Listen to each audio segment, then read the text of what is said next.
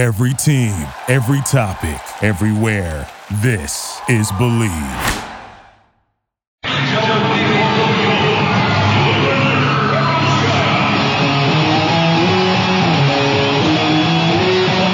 It's Revolution Recap, a weekly review of the New England Revolution, Major League Soccer, and the U.S. national team on WNRI, AM 1380, and streaming live on the internet at WNRI.com. Brought to you by Soccer New England Magazine and SoccerNewEngland.com, covering the entire sport for the entire region for over 20 years. And now, Revolution Recap with your host, Sean Donahue. Welcome to Revolution Recap on this Sunday night at 7:05 p.m., I should say. Revolution coming off a 3-3 draw just an hour ago. Had a 2-1 lead, had a 1-0 lead early. Then Brian Ching scored 2 goals in quick succession, just barely 30 seconds apart. Then Shari Joseph tied it up on a penalty kick to make it 3-3. And then the Revs had a chance to win it deep into stoppage time, really the last kick of the game almost, with Adam Crispin not getting enough power on that shot. But for the Revs, got to be disappointed with the way this game went. They certainly had some good chances in the first half. They could have been up by probably more than a goal, especially with some of the chances Taylor Twellman had. Him and Pat Noonan linked up very well. But in the end, kind of 2 points lost for the team. I'm not so sure. This is Jim Dow talking. I'm not so sure that it was 2 points lost. The referee was very, very kind to the Revs, I think, in the first part of the game anyway. And so I think it was a deserved draw on for both teams, and a really pretty entertaining exhibition of soccer for the crowd. Again, I'm joined by Jim Dow from RevsNet.com in studio here. As you mentioned, there was some good calls by the ref there that went the Revs' way. Certainly the penalty kick call was blatant handball by Dwayne De Rosario. Maybe could have deserved a yellow card for such a blatant attempt to block that shot, which would have seen them go down a man. So they did get maybe a little bit lucky on that play. But Dwayne De Rosario will miss their Houston's next game because that does put them out with suspension, which does hurt the team that's already without several key players, and Ricardo Clark, Adrian Seriou, guys like Brian Mullen and Brad Davis, 2 wingers that are very important to the team. It was amazing to see how well they performed. They were such a strong team against the Revs, who've been so good at home, missing 4 key players. Right. Well, they're a very, very, very well-coached and well-organized team, and it seems like they can slot players in and out without really missing a beat, which, of course, brings us to the question of, the remaining 14 games. Can the Revs do that? Because, thus far the Revs have had no really serious injuries. They have had players go down for a game or so, but they've had no major injuries, and you really begin to wonder what's going to happen when that depth is going to be tested. Also, the Revs have 2 and in some cases 3 games in hand on many of the teams in the league, so their schedule is going to start to bunch up. Plus, we've got the Open Cup coming up, etc. So you really need to think about, well, what is this team going to do to replenish itself? What's the team going to do to deal with the depth? And even though the rookies certainly are, in many cases, at least future stocks, it's an awful lot of pressure to put on rookies at this point. Well, you mentioned the games in hand. Looking at the other games that happened today, there was Columbus Crew that beat Toronto FC. Columbus 2-0, 2 goals by Barros Schelotto, and that puts Columbus only 2 points behind the Revolution in the standings for first place. Obviously, first place could change hands later today, just 8:00 p.m. when Kansas City plays. The Red Bulls now tied for first with the Revs on a John Wolinek goal in the 19th minute. That held up. But you mentioned the Revs games in hand. Looking at the standings, the Revs do have 1 game in hand on Kansas City after tonight, so should Kansas City pull ahead, the Revs are, and they're still control their own destiny as far as first in the East. Lots of games left to go. But as far as Houston's played 3 games more than the Revs. They are 6 points ahead in the overall standings. Dallas has played 2 games more than the Revs. They are 3 points ahead in the overall standings. But right now, the Revs are 3rd overall standings. They do have games at hand, and both teams ahead of them, and tied for first with the New York Red Bulls. Not a bad position to be in, just over the midway point in the season.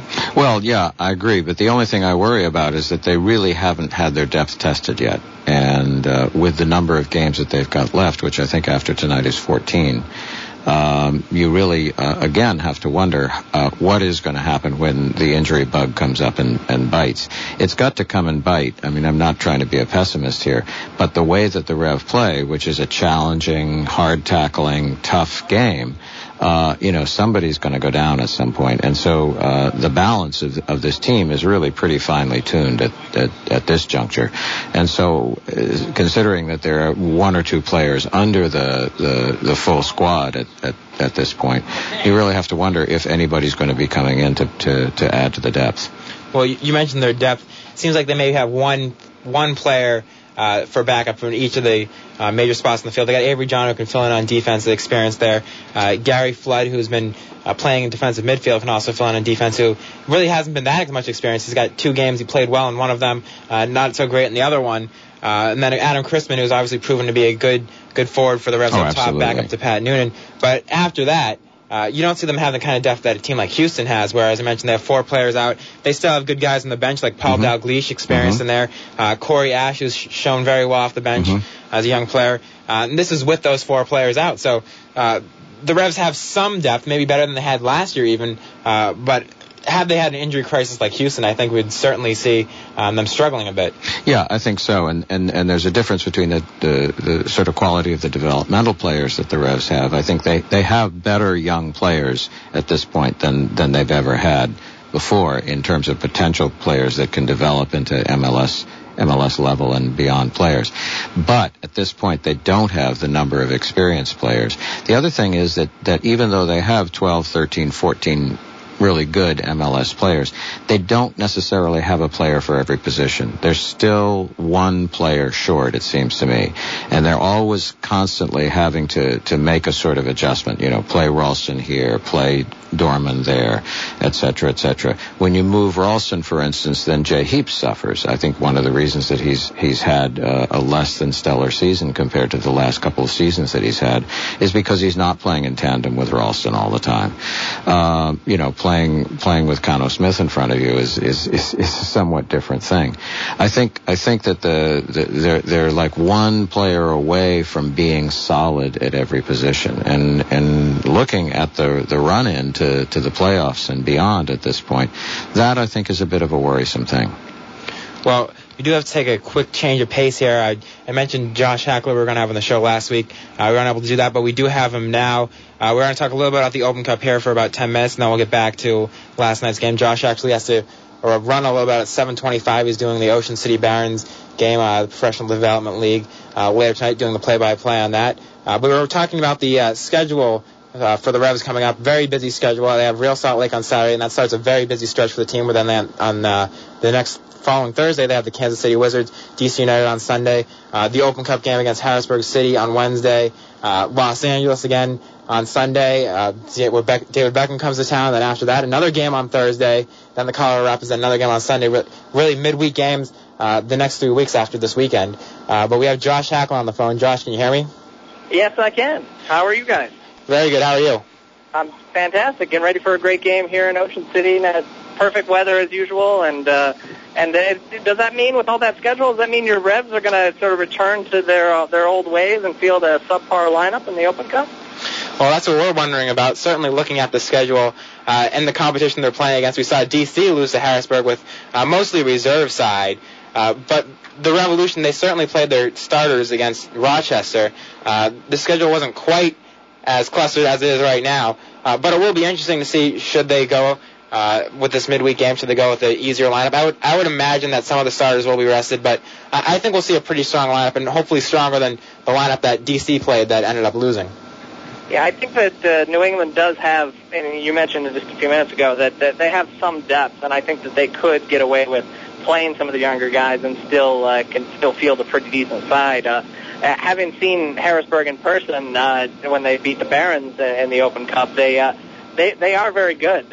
We gave them all they could handle, and we had 3 balls. We had to clear 3 balls off the line, or they had to clear 3 balls off the line to win it. But they're very good, and obviously are good enough to beat DC's sort of second tier team. But I think that the USL teams have shown that they can beat MLS teams with their full squads or their second tier squads either way, with only 3 MLS teams left. Well, looking at how the brackets kind of played out here with only the 3 MLS teams left, and FC Dallas, the Revs, and the Colorado Rapids, some of the big names like the Houston Dynamo, who we mentioned, were already eliminated. So certainly on the Revs side of the bracket, they won't have to be playing any MLS team on their way until they get to the final. And even maybe then, who knows with the way this tournament's been going. Of course, that is assuming the Revs themselves managed to get back Harrisburg, managed to get past Harrisburg, and then through the semifinals. But you have to think, looking at this tournament and the teams that they could end up against, this has got to be the Revs' best chance of winning a trophy this year. Certainly with some of the big names coming in, like Blanco into Chicago and Beckham to Los Angeles. It might turn those teams around. Obviously, it's too soon to tell what's going to happen with that. But there's some big names entering the league. The teams left in the Open Cup don't seem to be the teams that are bringing in those big names. Obviously, Dallas has been successful, but would you think this is a good chance for the Revs maybe to advance in this tournament and make it to the final? Certainly, they have to be one of the favorites of the remaining teams. Oh, absolutely. I think that their path is. You definitely don't want to say easy, but obviously, anytime you don't have to play an MLS team to get to the final, you're in good shape. But I would say that while I would say that New England is definitely the favorite against Harrisburg, the winner of Richmond and Carolina, that's going to be an extremely tough team to play. So I definitely wouldn't look past that semifinal matchup. The Richmond Kickers are a very good team. They're the best second division team in the league, and Carolina is, while not topping the table in the first division, is a very experienced team, and they showed that they had no fear against the Chicago Fire, winning that game 1-0. And I believe a lot of people got to see that game on USL Live, which was kind of cool. So, I think the Reds definitely have the advantage over what Colorado has to go through and what FC Dallas has to go through to get there.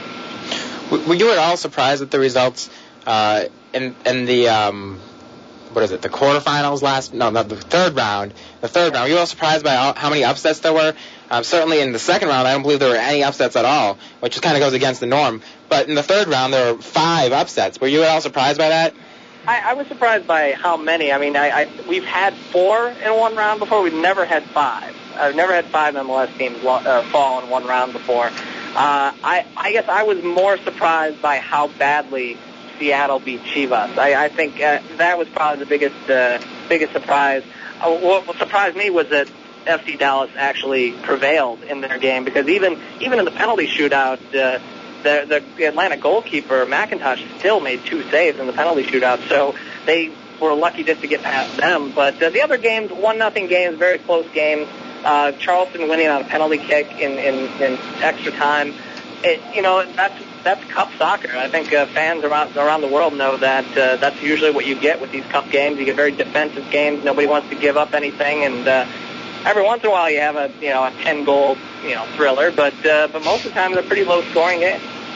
Well, I know I talked to you about this earlier, but the 3 of the 4 teams that are participating in the Superliga played, for the most part, not their best squads going into this tournament, and 3 of them ended up being eliminated. Dallas, as I mentioned, had a very tough time. They're the other team in the Superliga that managed to make it through. But do you think that possibly the Superliga kind of takes attention away from this tournament for those teams, maybe makes them not want as much schedule congestion?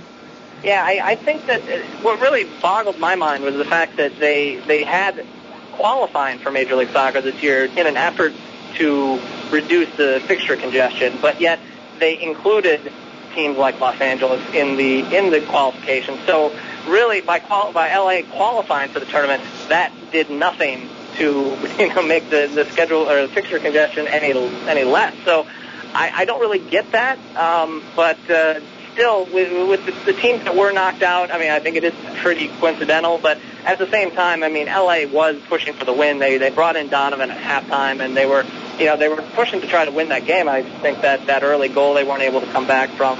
And again, Carolina, playing at home, it always helps. So I mean, so the Superliga teams, I think, just in their minds, maybe lucked out for not having to play as many games. I think LA, in their heart of hearts, probably are glad that they don't have to continue in the tournament, and maybe even subject David Beckham to a second division team or a first division team that would want to make a name for themselves. So it's unfortunate that they're out of the tournament for that reason, but I guess they probably, I would think, see it as a good thing, unfortunately.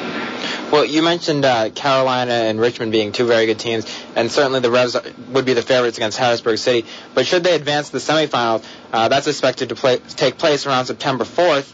That's actually a week where the Revs have a game on Saturday, August 25th. No, they don't have another game until September 9th. So should they advance to the semifinals, they're not really adding really a difficult stretch to their schedule because they already have a free weekend there. I think that this is an excellent chance for the Revs to make a run at this tournament. Who do you see as the two teams that are going to make it to the final? And do you have any prediction for who's going to win this? Well, based on that, I think if your goal was to convince me that New England's a favorite, I think you were successful in that. I think it will definitely be New England in the final. It's really hard to see what's going to happen in the bottom half of the bracket with Seattle and Colorado. As well as Seattle played against Chivas, you wonder if they're going to be able to duplicate that performance against the Rapids. I guess if you had to hold a gun to my head, I really think that we're probably going to see, even with the numbers against them, I think we're going to see an all-MLS final again. And they're just going to make it a lot more interesting. And I'm thinking it's probably going to be FC Dallas and New England, because FC Dallas has shown that they want to put their best lineup on the field. They want to try to win this. And it's been a great tournament for them so far, escaping Atlanta. Well, I know you got to get going to do the play-by-play for the Ocean City Barons game. But before you do, can you talk a little about USOpenCup.com? I know a lot of people actually think that is the official site of the Open Cup. It actually isn't. Even MLS's own website calls it the official site. Partly probably because the official site is a little lacking on current information and the information that you want. And really, USOpenCup.com kind of fills that void of what is lacking from the official site. Could you talk a little about what you do for the site and the effort you put into it and what the goal of it is?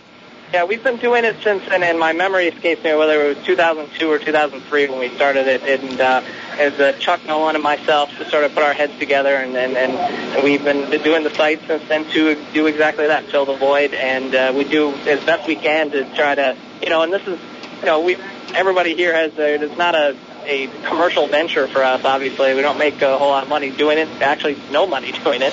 So it's just something that we were trying to fill that void and keep the tournament to give it some coverage that it really needs, and it's one of the best kept secrets in American sports, not much less American soccer. So we put stuff out there as much as we can, and obviously anybody who would like to help, we'd love to hear from you to contribute to the site, whether to write for us or do graphics or whatever, you name it. We could always use some help with that. But no, it's been a lot of fun doing it, and we get a lot of emails from people with their and their appreciation for it, and it's been fun. So we'll keep going every year, and hopefully at some point this tournament will start to take off. Well, thanks a lot for joining us today, and good luck with the Ocean City Barons game tonight. All right, thanks a lot. Again, that was Josh Hakala from USOpenCup.com, actually started and runs the site. We were talking a little bit earlier about the Revs' schedule coming up, very busy. The Harrisburg game may be a chance for the Revs to test a few of the younger players, but certainly when they have such an opportunity to go win a trophy, and what they saw Harrisburg do to D.C., they don't want to be too confident going into that game and play too easy of a lineup. No, certainly not. And of course, again, you think you bring in these first and second division teams, these teams below MLS level. They're of course all playing for scalps. They really want to shine, and the teams are in many cases very, very well organized. And so if you bring in one of those teams and then play less than your starting lineup, and little seeds of disorganization start to come in, it can be really trouble. So I think that it's just very, very important for if the Revolution do decide to participate in this tournament, to really make a decision to play the best team that they can. Even though, again, obviously with the depth that they have, or lack of depth that they have, it is a gamble. Well, we are going to take a quick break in just a second, but before we do, I do want to announce again our contest this week. We are giving away a New England Revolution replica jersey, home jersey, valued at $65. Before I get into the trivia for this contest, I would like to announce the winner of last week's contest, which was an Adidas Revolution soccer ball, courtesy of Eurosport. The winner of last week's contest was Michael Dwyer from Syracuse, New York. He correctly answered the question, which were the first two Revolution players allocated to the team, and that was Mike Burns and Alexi Lawless. This week, this week our question is going to be, which 4 players have scored hat tricks for the Revolution? There haven't been any hat tricks this season yet. 2 of the players are currently still with the team. Another one's still playing somewhere in MLS. And the 4th and final is no longer playing in the league. But we are going to take a quick break here. Again, that answer can be emailed to contests@revolutionrecap.com, contests@revolutionrecap.com. The winner will be selected. Entries are due by Wednesday at midnight, and the winner will be selected randomly from all of those who correctly answered the question. We'll take a quick break now.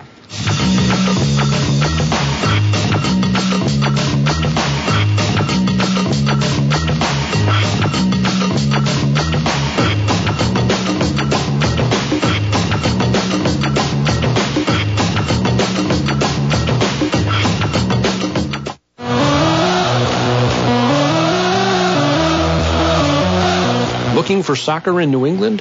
It's all right here at Soccer New England Magazine and soccernewengland.com. New England's premier soccer magazine, celebrating over 20 years of in-depth soccer coverage. Professional teams, college soccer, men's and women's amateur leagues, youth and high school teams. Soccer New England Magazine's got it covered. Looking for youth soccer camps? You'll find them here. Dedicated to bringing the excitement of soccer home to you with stories, scores, and insights in both print and on the web. Soccer New England Magazine and soccernewengland.com. Covering the entire sport for the entire region for over 20 years.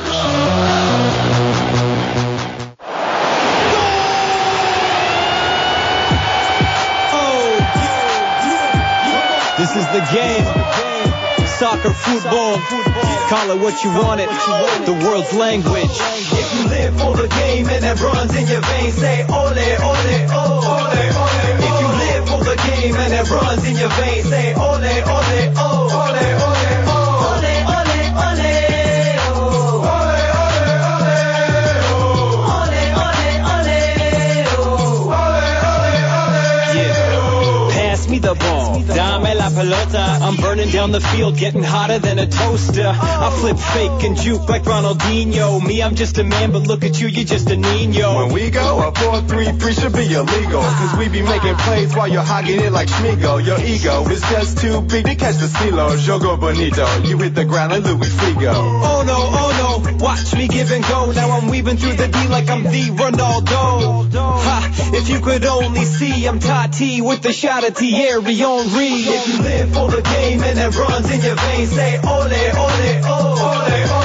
If you live for the game and it runs in your veins, say ole, ole, oh, ole, ole.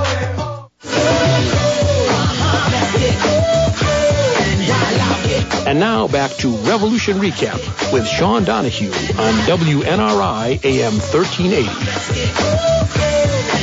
Welcome back to Revolution Recap. Sean Donahue, joined here in studio by Jim Dow of RevsNet.com. And Jim just brought up during the break the important game that happened last night. David Beckham making his debut, a 12-minute cameo at the end of that match. He did show a little bit of what he was capable of with some long passes that we were seeing a little bit earlier in the game. The Galaxy trying the same long passes. All of them ran through the keeper. If you notice, Beckham, they didn't connect with his teammates, but his teammates were right there. None of them were actually too far for the players to get to. Maybe a little bit of what is to come from Beckham. His corner kick was a little bit better than Donovan's. Obviously didn't connect with the players either. But I think he's going to be a big key player for the Galaxy, especially a team that's struggling right now. And what we saw a little bit of what he was capable of. I don't think he should have been playing last night. Honestly, looking at how he was able to run, or lack of being able to run there, and the tackle from Steve Sidwell, which was kind of surprising considering what Jose Mourinho said before the game, talking about how they'd take it easy on Beckham and make sure he didn't get injured. Didn't look like it was Steve Sidwell's tackle, but what did you think of Beckham's performance, and what do you think he's going to do for the Galaxy? I thought Steve Sidwell was probably in the bathroom when Mourinho gave those instructions and didn't hear him. But I think he's a wonderful player. Unfortunately for the league, in terms of really fans, the average fan, understanding. I think most of the people who go to MLS games won't realize the good things that he does. I thought what you just said with the couple of passes that he made one glorious pass out of his own box. I forget who the player was that was sort of posted up at the midway line, but he split like 3 guys and just put it right on the guy's foot. And the other long pass that he made, he was trying to drop it over the shoulder of the defender to Kobe Jones, and it missed by about a ball width. So, clearly he's able to do stuff that's going to improve the team. The circus that surrounds it is just, I think if I had been at that game, I think I probably would have left. It was just so disgusting. It's a sideshow, and hopefully Yallop or maybe Fabio Capello, if the rumor is true, comes in. Hopefully somebody's going to get a hold of that dressing room and just say, okay, guys, let's play football. Because the fact is that they have some pretty good players, and they've added 2 good players in Pavone and Javier. They're older players, but Javier was terrific against Chelsea. So I think that given the fact that they've got whatever it is, 16 games more or something like that to play, I think they could very well improve. Well, you mentioned Chelsea, the game against Chelsea. That Galaxy were playing one of the top teams in England. Obviously, they're in preseason form, but they played very well considering who they were playing against. Much better than they played against Tigres, and certainly that's going to be a confidence booster for the team going ahead back to the MLS season. Well, I think so. I mean, they actually started to move the ball against Chelsea. They started to do some pattern plays and so forth. I think neither team was really interested in making really, really hard crunching tackles, except our friend Sidwell. But they did put themselves about, I thought, pretty usefully, and I think it bodes well for the rest of the season. Again, if they can just get away from this crazy circus. I mean, that spectacle of 100 photographers or whatever it is surrounding the end of the bench, taking pictures of Beckham taking his shoes on and off. We don't need that. And I'm sure, thinking about bringing it home a little bit, I'm sure Nicola and Mariner are just sitting in front of their TVs with their heads in their hands thinking, thank God this didn't happen here. Well, certainly the media attention is good for the league, but it did get a little crazy, certainly, in that game. The final score was 1-0 Chelsea, but the Galaxy had their chances. Kyle Martino probably should have done better with the header he had. Landon Donovan certainly should have done better with the wide-open header he had. That would have tied the game up very late in the game and would have probably gotten them away with the draw there. So unfortunate the Galaxy couldn't get a result, but 1-0 is certainly respectable against opponents of the caliber of Chelsea. Other game last night, Real Salt Lake took on Everton. They came away with a 2-0 victory. Real Salt Lake, the bottom team in MLS, really were performing poorly in the league. Played very well against Everton, got away with a win. Tonight, a little bit earlier, at Toyota Park, you saw the Chicago Fire take on Celtic. Blanco scored the first goal for the Fire in that game. Derek Reardon tied it up late in the 80th minute after the Fire had already brought in a lot of the reserves. So a good result for the Fire there. Judging by the stats, it looked like the Fire were the better team in that match. Obviously did not get the chance to see that. But some good results for MLS teams this past weekend against international competition. Well, I think, again, what we were talking about before the break about the Open Cup applies with these things, too. The MLS teams come in, they're in the middle of the season, they're well organized, they are playing for, a kind of for glory. And so they tend, I think the results in some ways tend to flatter the MLS teams. On the other hand, if you listen to, if you talk to the coaches, the Revs coaches or, some of the other coaches around the league, they think very, very highly of the level of MLS players. They all say it's the depth. It's the fact that we haven't got, Chelsea's basically got 2 teams. And Chelsea actually, funnily enough, for one of the big-time teams in the world, has a very small squad by decision. Mourinho keeps, I think, only about 21 or 22 senior players. So they're not a huge team. Some of the teams, carry 30, 35 senior players. But by the same token, I think these results do flatter the MLS teams a bit. But on the other hand, I think, it's wonderful to see them go up against quality opposition like that, and it's wonderful. I thought the All-Star game, for instance, was a wonderful game to watch. It was a terrific spectacle from both sides. The MLS should beat Celtic. They should beat Celtic in the middle of the season too. But it was a really, really well played game. And we haven't mentioned the All-Star game yet. That was a 2-0 victory by the MLS All-Stars. 3 Revolution players took place in that. Matt Reese played the first half. Didn't really have too much to do, to be honest.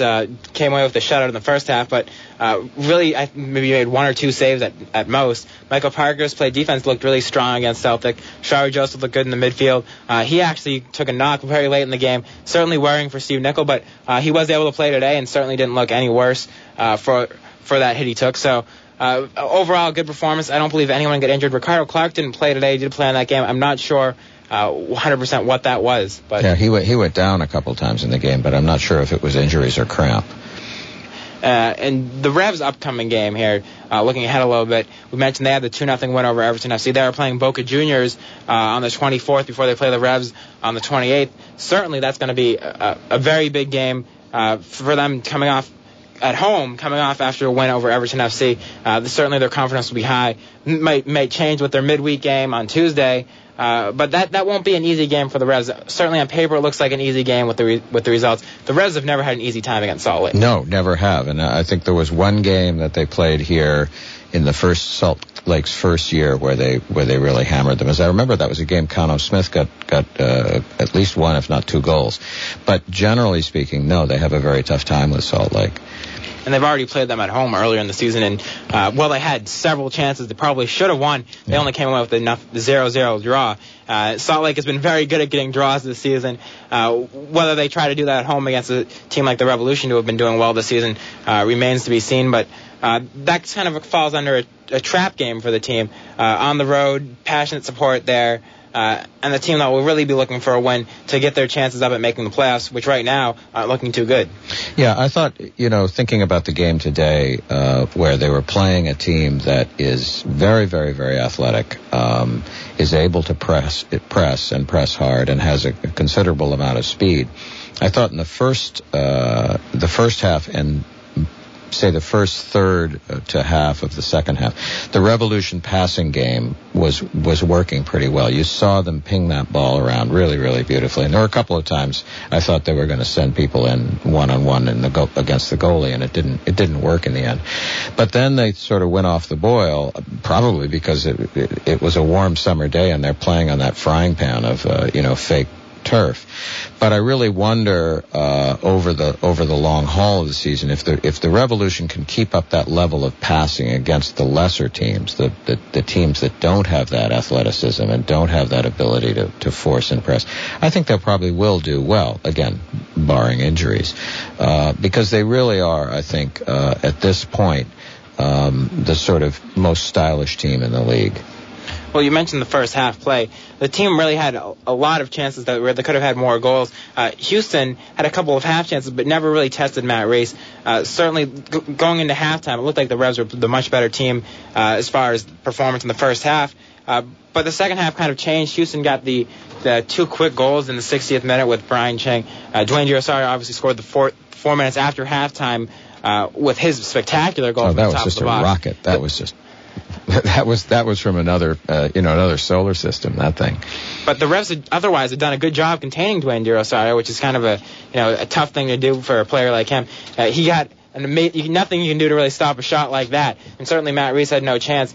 You don't expect that, but you have to press a little bit harder than that did. Maybe they could have stopped it, but Dwayne Girosario, spectacular player, got that goal to tie it up. When the Revs went right down, 2 minutes later, Taylor Twellman gave the Revs back the lead after kind of a defensive mistake by the Dynamo, got the ball to Pat Noonan. Mm-hmm. You would have thought the Revs would have gone on to win that game. Well, Houston, as I say, the 2 sort of major players in terms of scoring, Rosario and Brian Ching, are the kind of players who will push and push and push the whole game, and then they'll just make a strike. They don't necessarily call attention to themselves the entire game, and then something will happen. The Revolution, on the other hand, seem to be much more of a kind of a pattern team. They build up slowly, they change the field, they do all kinds of really wonderful things to watch, but they are their effort is more obvious than, say, the effort of a team like Houston. And I think that the danger is with a team like Houston is something's going to just come out of the blue, or seemingly come out of the blue. And so the concentration has to be, over 100% to survive against a team like that, because they just never stop. I don't know if you saw Houston when they played against Pachuca in the tournament before the season, but they just kept coming, and even though Pachuca were clearly the better team, Houston never let up until the game was over. Well, talking about their offensive weapons and talking a little bit earlier about the Revs possibly needing to bring someone in, they went in kind of a little bit later into the season, brought in a guy like Joseph Nguyen, and look at the difference he's made for this team. He certainly had a great assist for Brian Ching's first goal, really set that goal up completely. Brian Ching just had an easy tap, and that was Nguyen who made that goal. He's done very well this season since going to Houston. He was terrific. He was terrific today. And Houston's a team that won the championship last year, and they brought in some players like Richard Mulroney, who has proved huge, especially in Ricardo Clark's absence. And as I mentioned, Nguyen, it would be great to see the Revs bring in maybe two guys, of that caliber to add to their team. Houston the champions, Revs finishing just short of being champions. Maybe two players like that could be enough, for the Revs to make that push and finally win it. Well, if you look around the league, that most of the teams are bringing in, forget Beckham and all that kind of thing, but most of the teams are bringing in seriously good middle-level players. I mean, Juan Toja was phenomenal. So the question is, the whole league is, over the course of this season, rising ever so slightly. The Revs, who have, in my view, some of the best players in the league, are not necessarily getting that much better.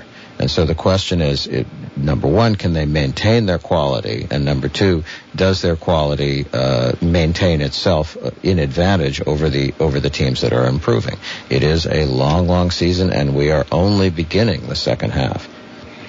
Well, right now over the phone we are joined by President of the Midnight Riders, the Revolution fan club, Monty Rodrigues. Monty, can you hear me? Hey, Sean, how are you? Hi, Jim. Hi, Monty. How are you? Fantastic. Well, thanks a lot for joining us tonight. No problem. Oh, as a fan, obviously there's a lot of highs and lows in this game where the Revs taking the lead, giving up, taking it again, and then giving up and trailing at one point before Joseph tied it up. And he actually missed the initial penalty kick, but got to retake it. What was your overall impression from this game? Are you happy with the result, or do you think the Revs should have gotten the victory?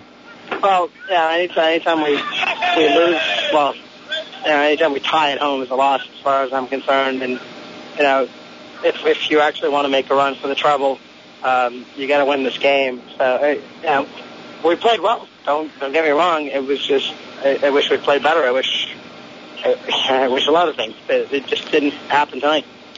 Well, we were talking about the Revs, kind of lack of bringing in, another player. They have two roster spots with Daniel Hernandez being released and Joe Franchino out for the season on the injury list.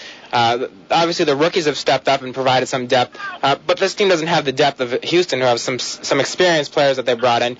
And as you mentioned, they were missing 4 key starters tonight, or maybe 3.5 starters, depending on who you think is their best starting lineup. And they had several experienced guys who could step in and play such a high-level game against the Revolution, who are obviously a very good team from the record this year. What do you think the Revs need to do? Who would you think the Revs should bring in?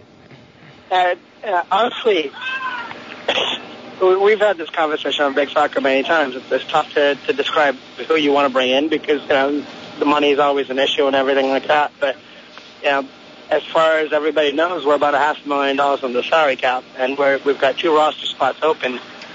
And it's tough to see us in that position and not bringing someone in. Bring in someone. Bring in and obviously you don't know, but there's a guy like a Christian Gomez that was cheap when DC got him, and Shaletto that we had the chance to get. There's players out there that we can get, and we've just never made the effort to go get them. And so it's tough to give a name because honestly that's not my job. That's what the scouting department's supposed to be doing, and I'm just really questioning our scouting department at this point.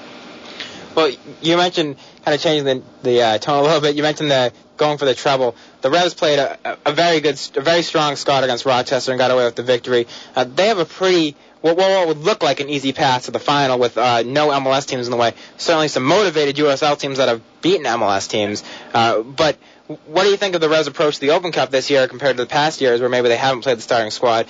And do you think the Revs are going to make a concentrated effort to really go out and win it? I hope so. I mean, I used to be one of those that said that we don't make an effort, but we made an effort last year. We put our lineup out there in Rochester, and it takes the penalties to win that game. But then we had the game in Chicago, and again we put our lineup out there, except for Matt Reese. If I remember correctly, Matt Reese wasn't playing. So other than that, we had our lineup out there, and from what I saw of the game, which was on online, it wasn't even Doug Warren's fault that we lost that game. It was just it is what it is, and we've got a great shot. You're playing Harrisburg, which is the USL 2 team, if I remember correctly, and then you have a home game. Well, then you have a game. It's supposed to where it's not going to be in July. Hopefully we get a good crowd out for the game against Harrisburg, but then we play the winner of the Richmond, I believe it's Carolina game, and it's there for us. It's there for us to get our first trophy. And, obviously everything's going to depend on what our schedule looks like. September 4th actually works for us because we don't have a game Labor Day weekend. So that should set us up nicely for the finals. We just got to, I'd like to think that Stevie would go out and try and get that first piece of hardware. Well, looking at the standings currently, after today, not with the Kansas City game yet, having been played, that's going to be at 8 o'clock, but with the Red Bulls getting the win, the Revs now tied for first in the East, tied for third in the overall standings. What is your happiness as a fan of the team? What do you think of the team so far this season? Are you happy with where they are? I'm okay with where they are. I think, part of my frustration, and, Jim's written articles about this. And, we're under the cap. We've got the space to go out and get players, and yet we're not doing it. And, I like Connor Smith. He's a great guy. But our left midfield spot is killing us. It's absolutely killing us. And it was proven by the fact that Nickel took out Connor at halftime today. There's money there, and I don't know what they're waiting for. I don't know what they're saving it for. We're in first place. That's great. And there's a lot of fans that will go along with that. We're in first place, but I think we could be better. And the potential is there to be better. We just don't seem to be taking it. Well, and I'd add, Monty, that thinking, again, that there's probably 14 league games, X number of playoff games, and X number of Open Cup games, and with the squad that exists right now, it really is going into the meat of the season with a pretty thin line. Yep. And then comes down to the question of, what's the ambition? I think the ambition, if you look Nickel in the eye and you look Mariner in the eye and you ask them, they both seem to be very, very interested in bringing in players, and they seem to be very, very flexible in bringing in players. I don't know whether that's the truth of the matter or not, but the fact is you really have to wonder about the ambition of this organization in terms, not the players and not the coaches, but the organization itself. I can't disagree with that at all, Jim. We've again, you got $500,000 under the cap. You've got the space to go out and get a player, and we seem to be not doing it. And the last couple of years, you could argue we've been a player short. We've been just short of winning the cup, and somehow, amazingly, we just don't go out and get that player. And we've gone out, we've gotten Ricardo Phillips and stuff. It's not like they're not trying, but at times, as a fan, it feels like they aren't trying. We'd love to have some news. Stephen Goff of D.C., he reports everything that's going on. And I don't know if I trust Frank Papa. He's a great guy. I've met him a couple of times. The question isn't whether or not he knows what he's doing. It's the question of, does he know what's going on? Or are they actually doing anything? Well, I can tell you from having gone to training many times and having interviewed people in the organization, they're really, the philosophy seems to be that there is the boot. It's like the Liverpool boot room. The stuff never goes outside of the boot room. I was shocked when Nickel, 6 weeks ago or 5 weeks ago, said that we were, actively looking and potentially on the verge of signing a player. It was on the June 21st news. Yeah, well, that's I remember that off the top of my head. for this organization, or at least the way that it's run, in the Nickel era, that's shockingly transparent. So. Well, yes and no. Everybody talks about how quiet they are. They did the same thing last year. We were talking about having 2 potential players coming in, and both of those never worked out. Now we're a month after what happened last year. A month after June 21st, and we're in the same spot. There's cap space, there's roster space, there's SI space, and there's nobody to fill it. Yeah, well, I would agree with you, and although I do feel that the quality of this team is very, very, very high, I think the question is they need that one or perhaps even two players to be able to stand the gaff for the remainder of the season. Yep, we've been fortunate that Tolman hasn't gotten hurt. We've been fortunate that Matt Reese hasn't gotten hurt. We've been fortunate that Michael Barkers hasn't gotten hurt. And I'm knocking on wood right now as I speak. But those three guys, I like Adam Crispin, I like Pat Noonan. But without those guys, I don't see anything backing them up that makes me feel comfortable about this team. If Matt Reese is hurt, Doug Warren's still having concussion issues, and so Brad Knighton was a rookie would be coming in. We have nobody in the. I'm sorry, I don't trust anybody else coming in the back. And you've got the forwards.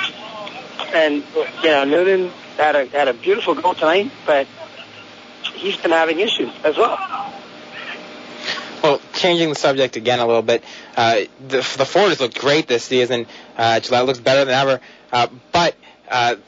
Again, at Gillette Stadium, it kind of gets drowned out a little bit by such a huge stadium where some of these other teams you see, like Chicago getting their own stadium, Red Bull's talking about getting their own stadium. Most of the teams now are getting soccer-specific stadiums, or already have them. The Revs may be a little bit different case because they do actually own Gillette Stadium, unlike these other teams. I talked to Craig Tormer recently. He does say that they're actively pursuing, looking into opportunities for a soccer-specific stadium, but how would that change the atmosphere at the games?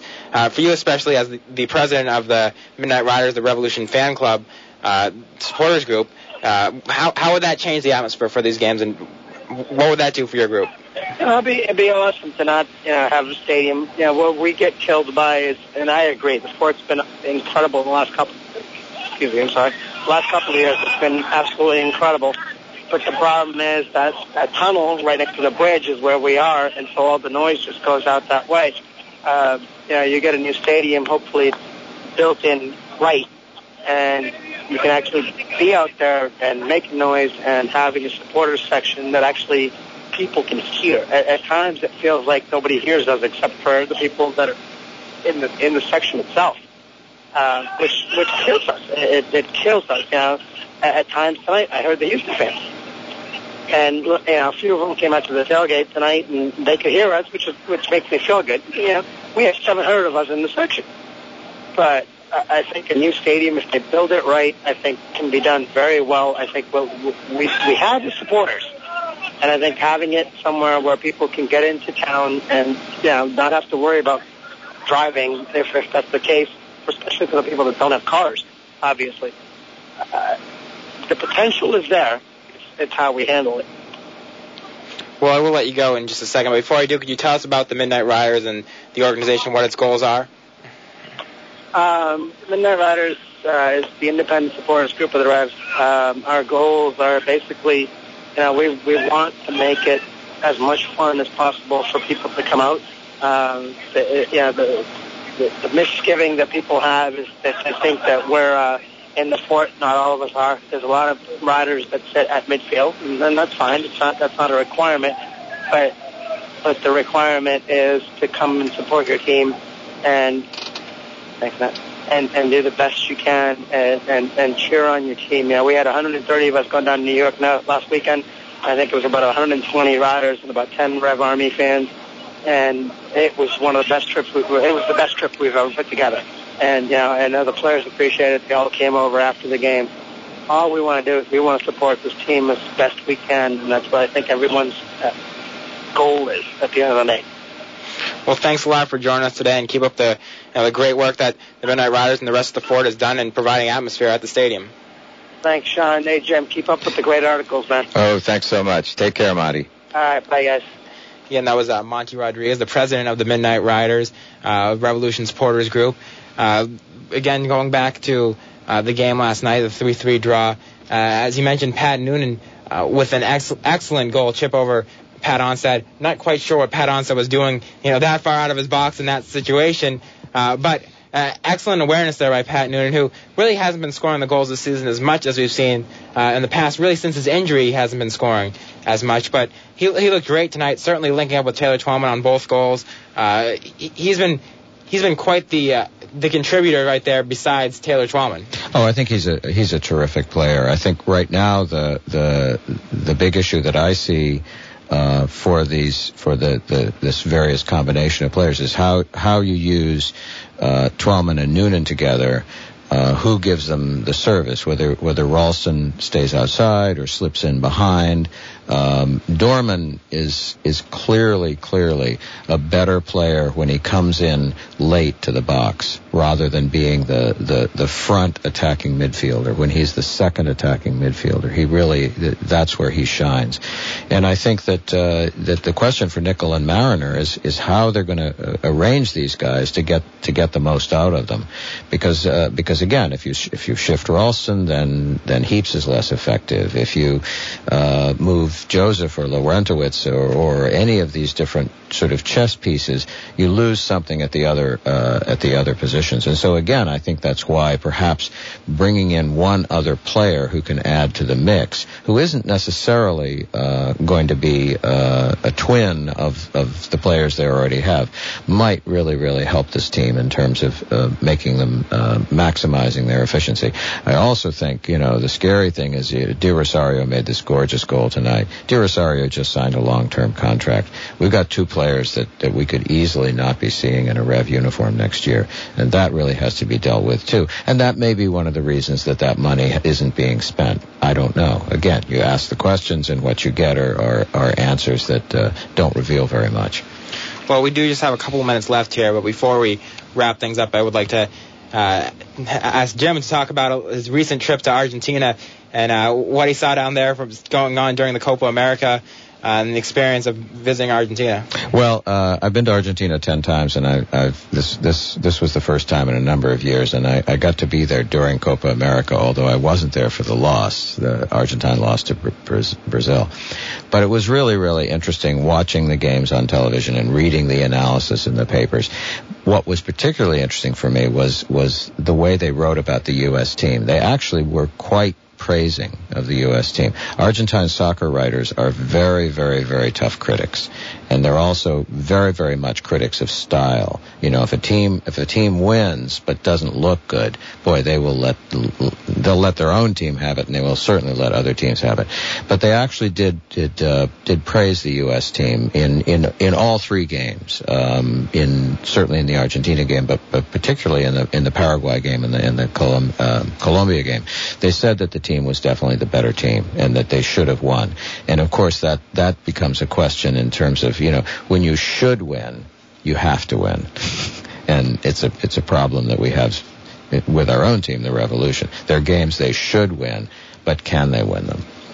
Well, again, I'd like to ask you about RevsNet.com and your writing for that. I know Monty mentioned the great articles you've been doing. I know you interviewed Paul Mariner recently. You had the article with the interview on Barra-Schelotto where you talked to him about the opportunity to sign for the Revs. What do you have upcoming planned for RevsNet? And talk a little about what you do for the site. Well, I try to write more about sort of the atmosphere of games and the ideas behind the teams, and not so much the game-to-game writing. And right now, I guess I'm on a kick with trying to figure out why it is we don't bring in players. So I've got another interview coming up with Mike Burns. I'm going to go back and interview other people and just try to find out what the deal is here, because it really is, I have huge respect for Steve Nicol and Paul Mariner. They're I don't know how much fans realize the level at which these guys played and the experience that they have in world soccer. So talking to them is a bit like talking to professors in terms of talking about the game. But both of them are very good at not giving you a straight answer if they don't want to. So that's sort of what I'm trying to do, is trying to get more information out of these guys. Well, we do have to wrap things up now. Before I do, I would like to repeat the contest once more. Last week's winner was Michael Dwyer from Syracuse, New York, who got the answer correct and will be receiving a Revolution Adidas soccer ball. Again, this week's contest is for a replica home jersey worth $65.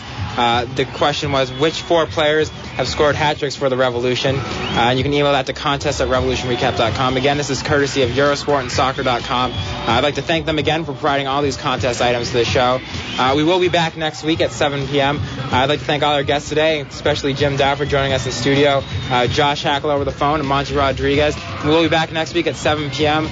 The Revolution game is on Saturday at 9:30 p.m. in Real Salt Lake and we'll be on Fox Soccer Channel. Thanks for listening tonight.